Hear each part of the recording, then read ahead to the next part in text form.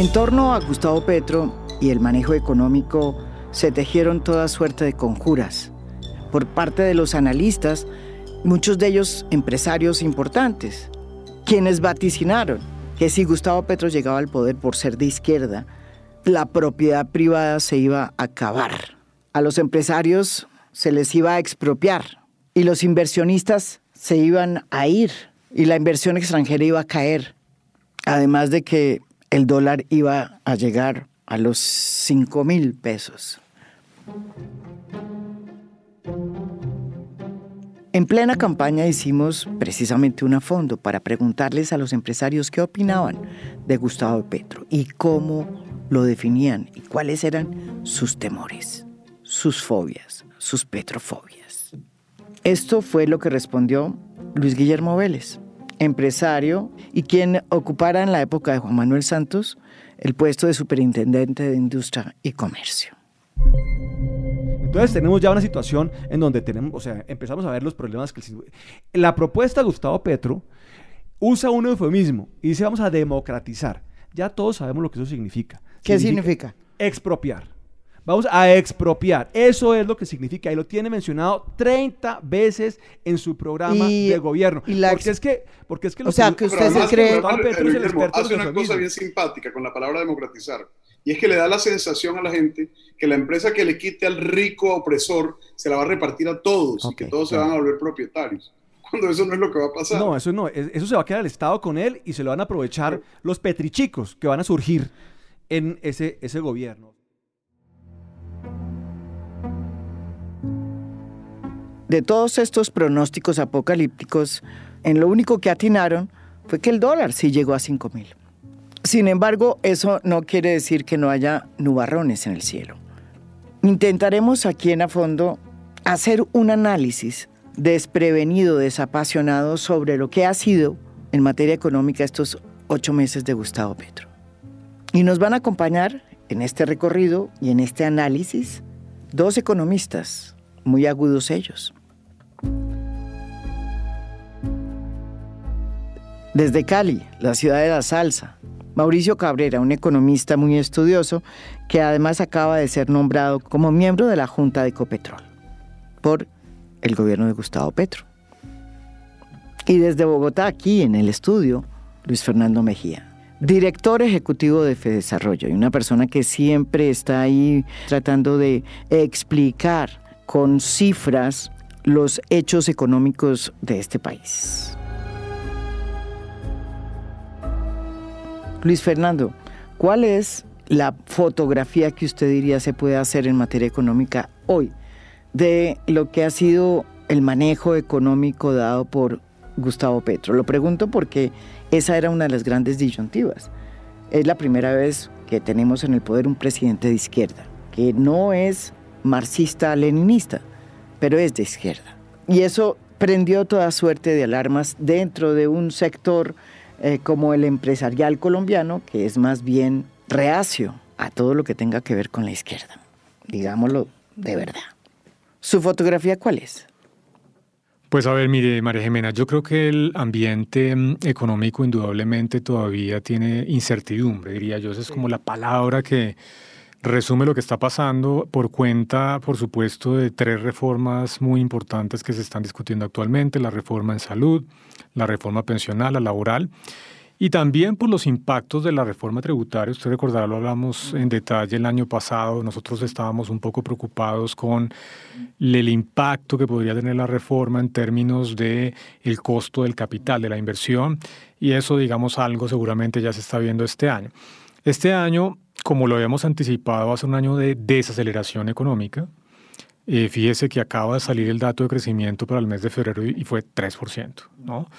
El año pasado, recordemos, la economía había crecido al 7.5%, o sea que ya estamos viendo en efecto que la economía empieza a un aterrizaje suave. Esperemos que sea un aterrizaje suave y no un estrellón contra el piso, en un contexto de nuevo de incertidumbre a nivel local por las reformas, por el impacto y por la viabilidad de las reformas que se están discutiendo, y un ambiente internacional que, diría yo, hoy es mejor que lo que era, digamos, hace algunos meses, o se estima que iba a ser. Recuerde usted que se había pensado que en este 2023, por ejemplo, que Estados Unidos iba a entrar en recesión, que Inglaterra podría también entrar en recesión.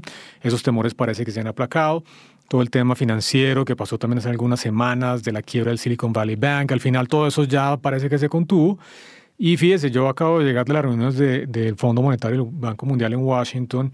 Y sí, digamos, lo que el mensaje fundamental es el ambiente internacional sigue siendo difícil, hay riesgos de inflación, etcétera, etcétera. Pero el Fondo Monetario redujo en apenas 1/10 el crecimiento de la economía mundial para este año, lo dejó en 2.8, está en 2.9. Así que es un ambiente, digamos, no muy favorable, pero también diría yo no tan pesimista como lo que estábamos viendo tal vez a finales del año pasado. Y en ese sentido, Colombia entra en un año, yo lo llamaría de transición a la expectativa de los efectos y las discusiones de las reformas estructurales que se están discutiendo actualmente. En materia del peso versus el dólar, ¿qué pasó? Pues mire, naturalmente sí hubo un efecto al alza en el precio del dólar a raíz, digamos, de cosas específicas del gobierno, pero también efectos a nivel internacional. El internacional más importante, diría yo, el efecto de la tasa de interés de la Reserva Federal, que recordemos es el equivalente al Banco de la República en Estados Unidos. Ellos empezaron a subir su tasa de interés con el fin de controlar una inflación. Tenían el mismo problema que nosotros, Sí. Pero ya llevan 4 meses con caídas de la inflación, así que ese elemento parece que ya no está, digamos, central en la política. Pero lo está recuperando. Totalmente, y eso parece que ya se pudo de alguna manera acotar, entonces eso genera cierto optimismo, y el optimismo pues obviamente ha generado también en ese sentido una apreciación de todas las monedas, no solamente la colombiana, frente al dólar. Eso es lo que está pasando más recientemente. Los factores locales todavía no se han resuelto, falta ver qué pasa con la política minero-energética y con las 3 reformas estructurales, y eso seguramente también tendrá implicaciones en el precio del dólar. Mauricio Cabrera, ¿usted está de acuerdo con esa fotografía que acaba de hacer el director de Fedesarrollo, Luis Fernando Mejía? En general estoy de acuerdo con lo que ha planteado Luis Fernando, pero quisiera presentarlo tal vez de una manera distinta. Yo creo que antes de hablar de las expectativas y la incertidumbre que hay, es bueno como tener claro algunos datos de la situación económica, y yo creo que hay 2 muy claros: inflación y baja de crecimiento. En inflación hemos llegado a inflaciones que no se veían desde el siglo pasado, 13% largo. Hay esperanzas de que ya tocó el pico, pero eso se viene diciendo hace unos meses. Y esto pues es claro que está causado fundamentalmente por factores de oferta, las disrupciones del comercio mundial y en el mercado de materias primas con la guerra de Ucrania, la baja de oferta de alimentos en Colombia es el otro. Son factores de oferta. Entonces, ese es un elemento claro de lo que está pasando, y eso altera y crea incertidumbre. Para las empresas es mucho más fácil hacer pronósticos y hacer sus planes con una inflación estable y de 3-4% que veníamos viviendo, que con una inflación de 13%. El segundo hecho que ya mencionó Luis Fernando, que se está dando es una desaceleración de la economía. Vamos en 3,5%, el no-cast de Bancolombia y el índice está anticipado el DANE hablan de alrededor de un 3,5% para el primer trimestre, pero venimos de tasas muy altas, y los pronósticos para el año completo es que la desaceleración va a seguir, y se habla de una tasa de crecimiento entre 1 y 1,5%, algunos pronósticos un poco más bajos, pero digamos que el promedio estaría alrededor de un 1% larguito, especialmente el del Banco de la República. El tercer elemento que es clave es los déficits, lo que llaman los déficits gemelos. Sí. Venimos de un año donde el déficit externo y el déficit fiscal fueron muy altos. El déficit externo fue más de 6% del PIB, es como 21.000 millones de dólares. Es el histórico, nunca se había tenido un déficit tan alto. Y lo mismo el déficit fiscal, sí, Fernando me corregirá, pero creo que está alrededor del 5,8%, ¿no? Esto requiere un ajuste, es imposible sostener déficit de la balanza de pagos de ese tamaño. Se puede financiar un año, pero hasta 2, pero eso no es no dura. Los pronósticos para este año miran un ajuste y una reducción de este déficit hasta el orden de 4%, pero la razón de este ajuste es precisamente el freno del crecimiento. Hay una correlación muy grande entre el crecimiento económico y las importaciones, de manera que al reducirse el crecimiento económico van a bajar las importaciones y van a bajar también un poco las utilidades de las empresas, de manera que estos dos factores van a permitir que se reduzca el déficit en la cuenta corriente a niveles que sigue siendo altos. 4% sigue siendo alto, pero mejor que el año pasado. Lo mismo el déficit fiscal. El déficit fiscal, con la reforma tributaria y el manejo prudente que está haciendo el ministro Campo del gasto público, se espera que este año baje inclusive por debajo del 4%, una reducción como de 2 puntos. ¿Sí? Pues estos son buenas noticias, pero tienen efectos colaterales. Lo que usted está diciendo, Mauricio, es que contra todos los pronósticos, Gustavo Petro resultó más responsable en materia fiscal que Iván Duque, quien no respetó la regla fiscal en los últimos 2 años de su gobierno. Cualquiera es más responsable que Iván Duque. O sea que esa comparación no es muy diciente, pero inclusive comparando con otros gobiernos, es claro que el gobierno Petro, pues, y aquí la responsabilidad sí le cae mucho al ministro de Hacienda y al equipo económico, está teniendo un manejo bastante responsable del gasto público, lo que va a permitir que haya un ajuste. Pero decía que esto tiene efectos colaterales. Y es que, ¿cómo explicar la caída tan grande del crecimiento? Para mí son 2 factores básicos. El motor del crecimiento en los últimos años ha sido el consumo de los hogares. Los hogares después de la pandemia salieron a gastar hasta lo que no tenían, sí, endeudándose mucho, desahorrando, sacando debajo del colchón, y eso aceleró el crecimiento mucho a finales del año 21 y del año 2022. Ya se acabaron los ahorros y el crédito se encareció. Estábamos en una época de crédito muy barato, tasas del Banco de la República y ETF alrededor del 2%, tarjetas de crédito al 18 o 20%, y ahora estamos hablando de 40%. Entonces, esta subida del crédito, del costo del crédito, impacta muchísimo el consumo de las personas y de los hogares. Y eso es lo que se está viendo. Radar ya ha mostrado cifras que dicen que en el primer trimestre el consumo de los hogares cayó entre 3 y 4%. Y al frenarse este motor grande del crecimiento, evidentemente hay desaceleración. Y el otro es el gasto público. El déficit fiscal pues tiene efectos sobre inflación, etcétera, desequilibrios económicos, pero acelera el crecimiento. Y en la medida en que se disminuye el gasto fiscal, pues se desacelera uno de los motores del crecimiento.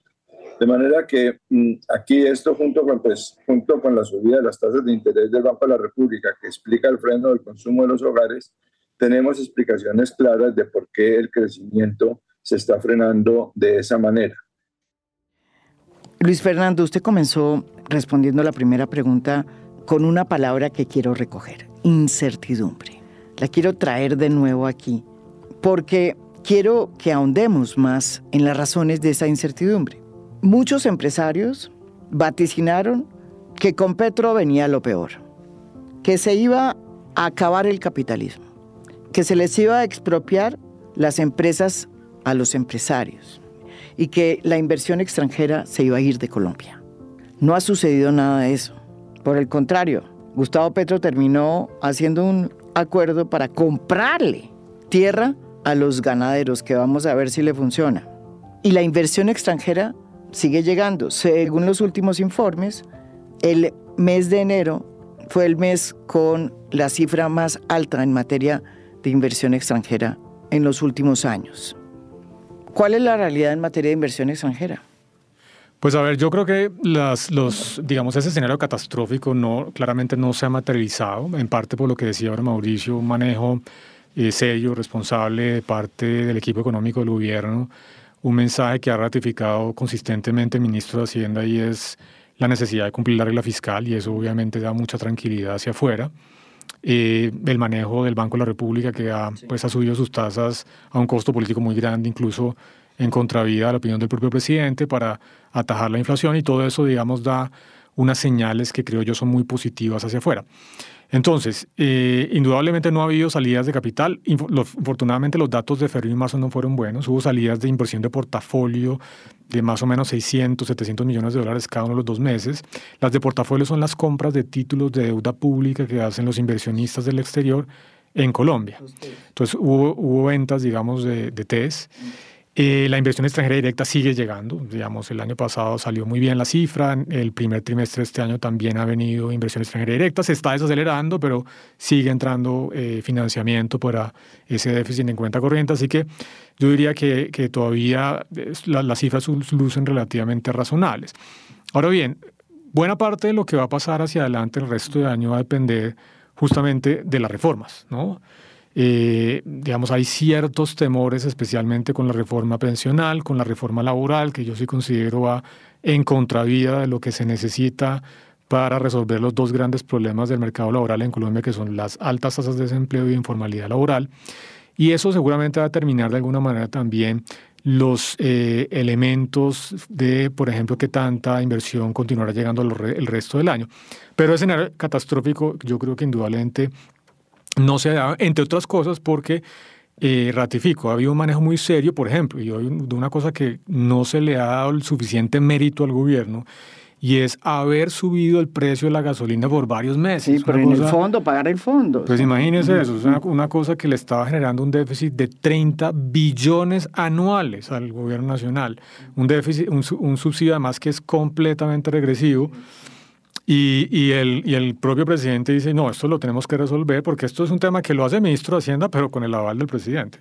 Entonces el presidente ha sido muy responsable en eso, cerrando ese déficit tan grande del Fondo de Estabilización que dejó el gobierno Duque, y eso, digamos, da pues una señal bien positiva, y por eso yo creo que esos escenarios catastróficos pues no se han materializado. Sin embargo, ratifico, hay todavía pues preocupaciones, especialmente por el impacto de las reformas que se discutirán en las próximas semanas.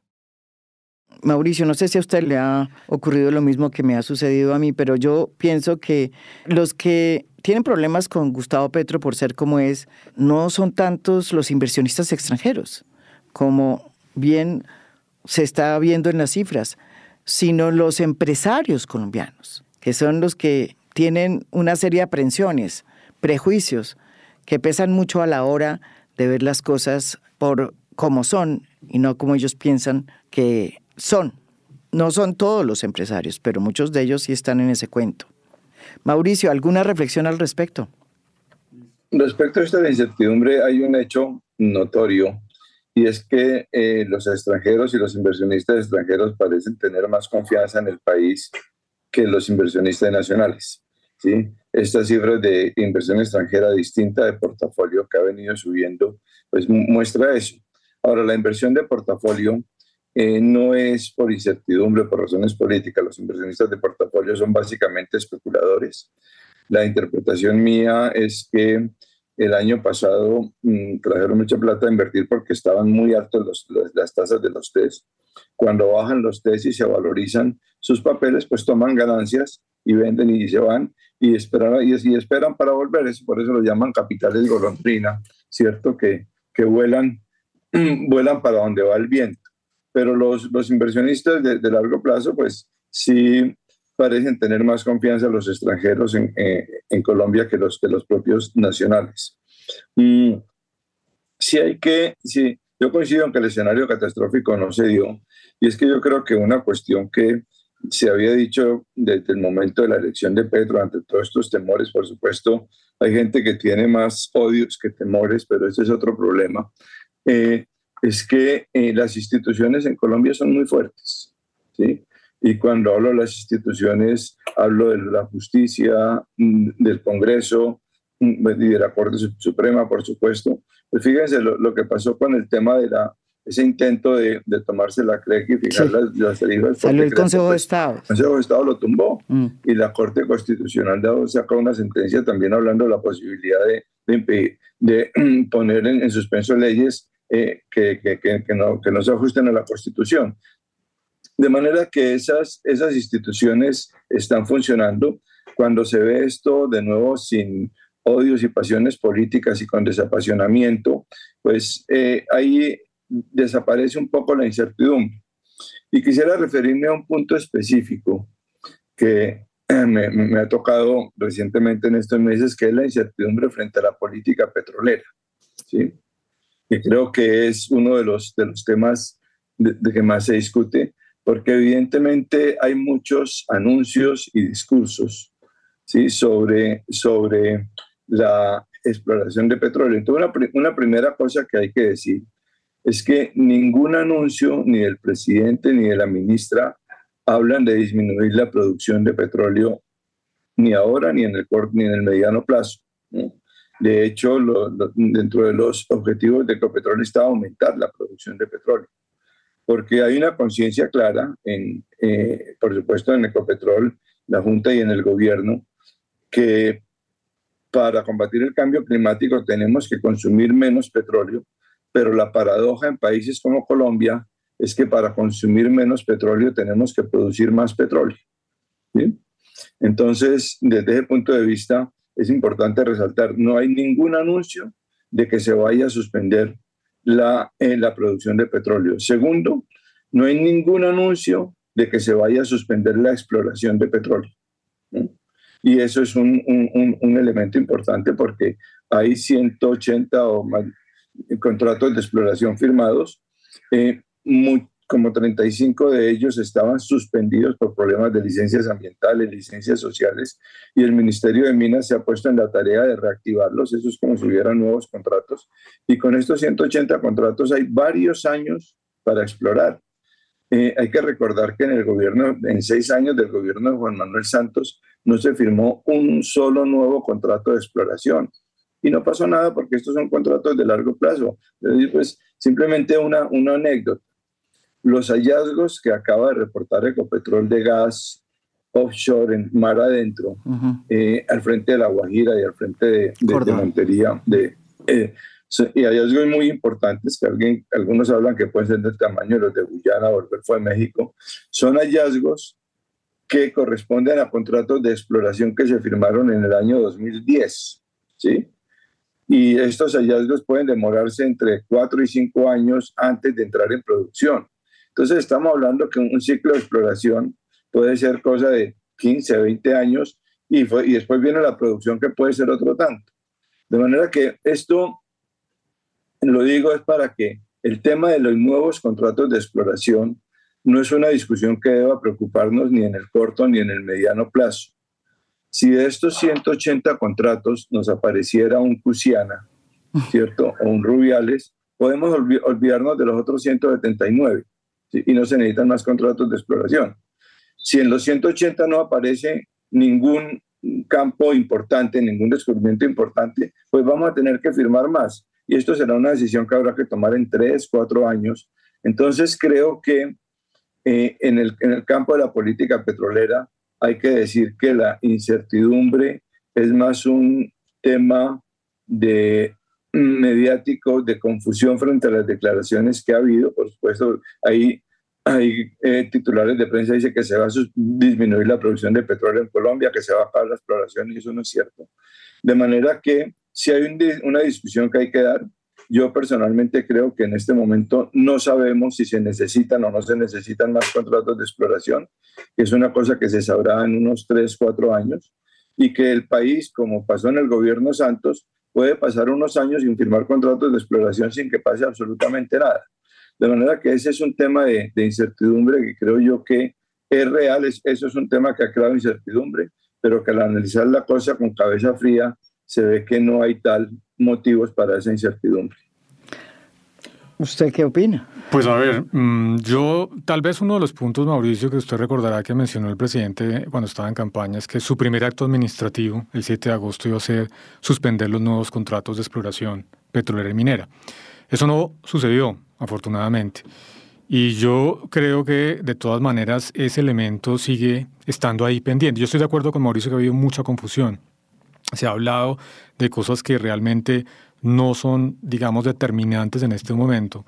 Pero sí creo que de todas maneras vale la pena que el gobierno dé claridad Es decir, si la decisión del gobierno va a ser que no haber nuevos contratos de exploración, bueno, que lo digan, pero llevan, no sé, 5 meses diciendo que están haciendo los escenarios y eso yo creo que no es bueno para la industria. Yo creo que si esa es la política del gobierno, que creo que no debería ser, pues lo importante es eliminar esa incertidumbre, decirle a los inversionistas para dónde va esa política petrolera. Yo creo que de nuevo el gobierno debería atarse de manos. Yo creo que está bien lo que dice Mauricio, hay 180 contratos de los cuales No, y puede Juan salir algo. Manuel Santos tampoco hubo rondas, o sea, 6 años del gobierno. Claro, pero después de un choque petrolero que usted recordará que fue muy duro, el del 2014, ¿no? Una caída del precio del petróleo. Estamos en la discusión exactamente al revés en este momento. Estamos en precios altos, en donde no quedan muchos años de demanda, o sea, estamos hablando en los tiempos de petróleo seguramente, no sé, 30, 40 años. Entonces, si no ampliamos el abanico de oportunidades para poder explotar todo el petróleo y el gas que tenemos en el subsuelo, pues es ahora o nunca. Es un poquito como, si nos tomamos en serio la transición energética, no es que esta decisión no importa porque lo podemos hacer en el 2050 o en el 2060, no.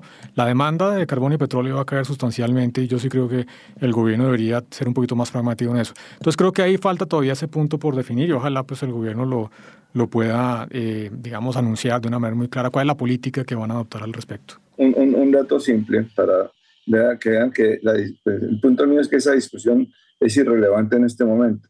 En Colombia, de las áreas explotables, creo que se han asignado entre el 75 y el 80%, ya están asignadas con contratos de exploración y hay muchísimas que en donde no se ha empezado.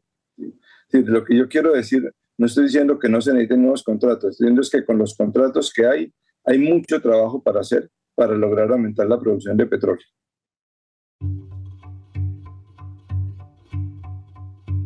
Mauricio, estamos en modo reforma. Hay 3 reformas que están en este momento en el Congreso que son reformas estructurales. La reforma de salud, la reforma pensional, la reforma laboral. ¿Cuál puede ser el impacto económico, social de estas 3 reformas?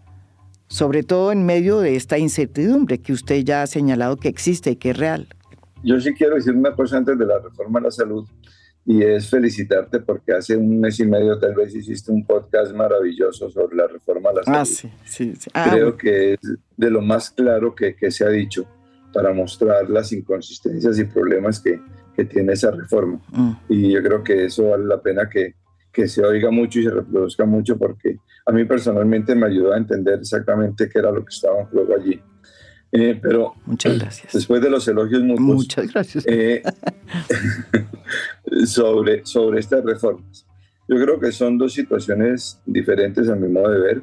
En la reforma pensional, yo creo que es algo en lo que hay un consenso mucho más amplio, con algunas diferencias todavía cuantitativas que no son secundarias, son importantes. Básicamente, ¿dónde está el umbral para los 2 pilares? ¿Sí? Desarrollo creo que dice que debe ser 1,5 salarios mínimos, la reforma está en 3. Yo tengo la impresión de que la propuesta del gobierno en el Congreso la van a bajar un poco, a 2 o a 2,5, y creo que es necesario que baje, ¿sí? Básicamente por razones fiscales y razones del subsidio que implicaría esto. De resto, otros aspectos de la reforma a mí me parecen muy positivos. El tema del bono pensional para los ancianos me parece que es una cosa que estábamos en mora de hacer desde hace muchísimo tiempo. Es una población totalmente desprotegida y, entre paréntesis, eso va a dinamizar el consumo. En el momento en que sea eso, vamos a tener un impulso importante sobre el consumo porque son personas y familias que en este momento no tienen ni siquiera con qué comprar el mercado, ¿no? Entonces creo que esa parte tiene esos aspectos importantes. Lo más grave que yo veo de la reforma pensional, Jimena, más, no sé si proveito lo bueno, lo malo y lo feo que yo veo de la reforma pensional y de todos los comentaristas es que nadie habla de los regímenes especiales, ¿sí? El hueco enorme pensional en Colombia está en los regímenes especiales, básicamente de las Fuerzas Armadas y algo de FECODE de maestros. Y eso ni se toca en la reforma, ¿no? Y además ninguno de los proponentes, ni comentaristas, ni que hablan ni que critican, hablan de eso, ¿no? ahí hay, por supuesto, un tema de economía política. Es muy arriesgado hablar de eso, porque ahí hay unas condiciones de subsidio grandísimas para unos cuantos miles de colombianos y nadie se atreve a tocarlo. Entonces creo que en la reforma pensional, en resumen, me parece que es conveniente y ojalá el Congreso lo haga de bajar un poco el umbral. En segundo, ya respecto de la reforma laboral, sí coincido, es una reforma más para el pasado, como decía algún comentarista, es una reforma para los que están trabajando. Sí. No, lo decía el presidente de FENALCO, lo dice el presidente de FENALCO. Sí, sí, Uy, sí. qué peligro estar de acuerdo con Jaime Alberto, pero bueno, pasémosla por esta vez. Sí, sí. Pero es evidente que los temas de informalidad, que es el gran problema en Colombia, la informalidad, más del 50% de la mano de obra en eso, en estado informal, no se toca para nada en la reforma. Entonces, hay muchas cosas que ponen una carga muy gravosa no digamos muy gravosa para los empleadores. Por supuesto, un punto de honor en la reforma es algo que hemos debido hacer hace 20 años, porque el tema de los derechos que les quitaron a los trabajadores con la jornada nocturna, las horas extras y el trabajo dominical, la ingrata recordación ley 793, creo, desde el 2002-2003, en la que se estableció por insistencia del Partido Liberal un artículo que decía que se había que evaluar si eso había creado empleo y como no lo creó, que se debía derogar. Sí. Se constató que no creó empleo y no se derogó. Es decir, eso es algo que hemos debido, esa reforma la hemos debido hacer hace 20 años. Sin embargo, dicho esto, sí tengo yo una preocupación práctica, y es que en 21 o 22 años que ha pasado desde esa reforma, la estructura del mercado laboral colombiano, la estructura de costos de las empresas, se ha transformado y se ha consolidado en otras condiciones.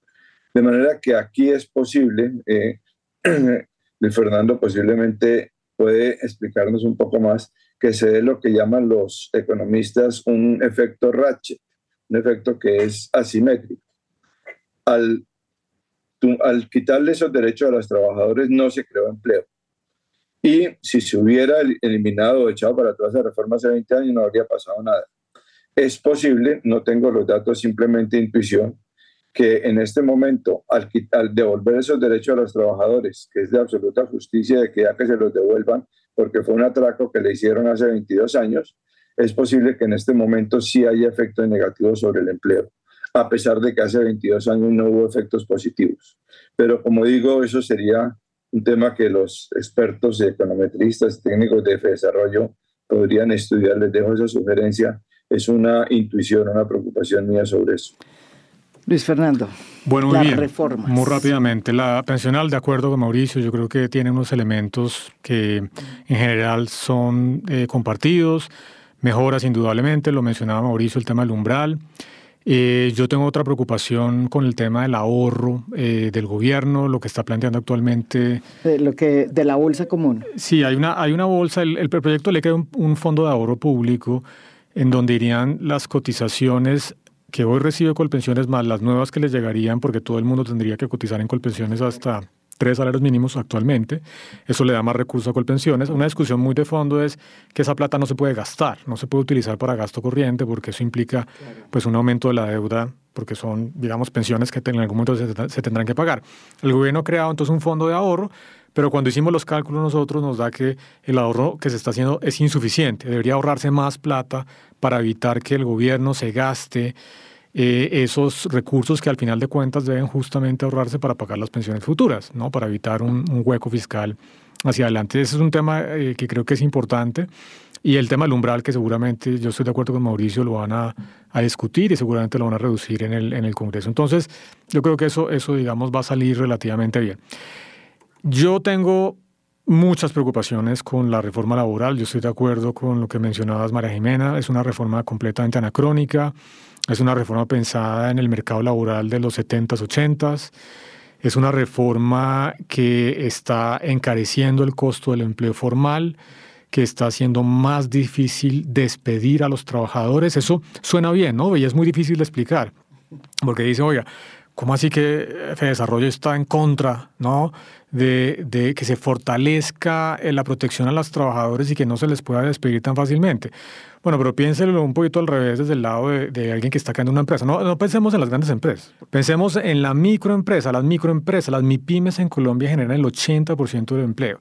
Entonces, contrata a una persona y resulta que no la puede despedir porque o es muy costoso o tiene que hacer un proceso con un juez que se demora 5 años.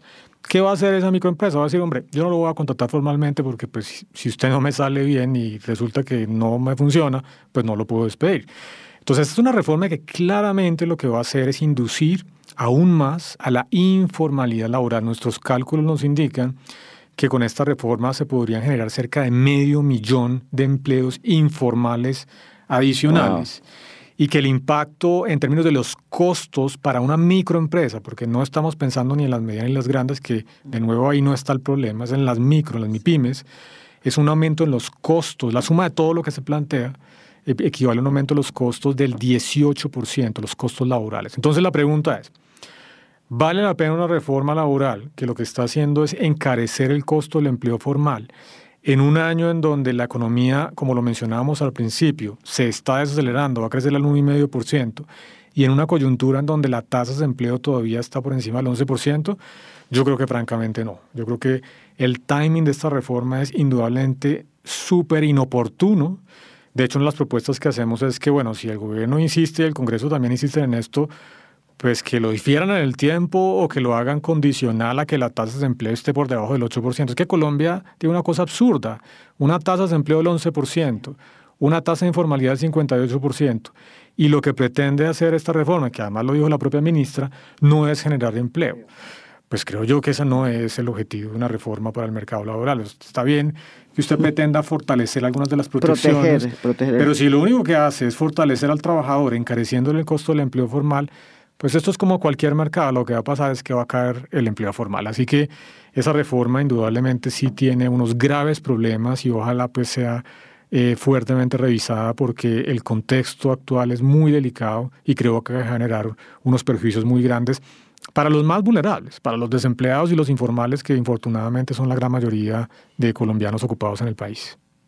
Ahora, yo lo que creo es que el modelo colombiano debería migrar un poco hacia lo que funciona muy bien en países que han pensado en que la protección del trabajador no debería estar enfocada en encarecer el costo de despedir a un trabajador, que es lo que hace esta reforma, entre otras cosas, sino en crear un sistema público que permita proteger por cierto periodo de tiempo a los trabajadores que son despedidos. Eso se conoce como seguro de desempleo. Eso funciona muy bien. Muchos países europeos, financiado con impuestos generales para evitar cargarle al empleador, al micro, al que está en esa empresa pequeñita, un costo muy grande. Entonces, más bien pensemos en la protección, pero a través de un seguro de desempleo financiado con impuestos generales y démosle esa responsabilidad al Estado y no al revés, haciendo más cara la contratación por parte de las MIPYMES que quieren pues, hacer negocios, hacer empresa y dinamizar la economía. Luis Fernando, ¿qué palabra utilizaría usted para definir el manejo económico de Gustavo Petro? Yo le diría que en materia económica las cosas van relativamente bien, pero todavía no voy a dar mi balance final porque yo sí quiero conocer cuáles van a ser los resultados de estas 3 reformas que van a determinar mucho de lo que va a pasar hacia adelante. Uno de los temas importantes de la reforma laboral, María Jimena, es que podría generar una caída del producto potencial de la economía colombiana. Entonces, me queda muy difícil decir, no, muy bien o bien, porque no sé si la reforma laboral sale como está, yo sí creo que puede ser muy perjudicial para el mercado laboral, para el crecimiento. Entonces, va relativamente bien, pero me reservo ese dictamen final hasta tanto no conocer, bueno, cómo salen las reformas. Nos toca invitarlos a ustedes dos cuando pase eso. Así es. Si me permites una respuesta muy breve a tu última pregunta. Claro que sí. Yo creo, pues, independientemente del futuro, que es muy difícil predecirlo, pero de lo que ha habido hasta ahora, para mí yo calificaría con 2 palabras, o respondía en 2 palabras mi opinión sobre el manejo económico de este gobierno. Un manejo responsable con énfasis en la equidad, ¿cierto? Un manejo responsable buscando la equidad, creo que son las 2 cosas que se han visto. Sí hay unos cambios y unas cambio de prioridad del gasto público hacia mayor equidad y en el gasto y en la parte tributaria, pero ha sido un manejo responsable. Esto es A Fondo, un podcast original de Spotify. Mi nombre es María Jimena Duzán.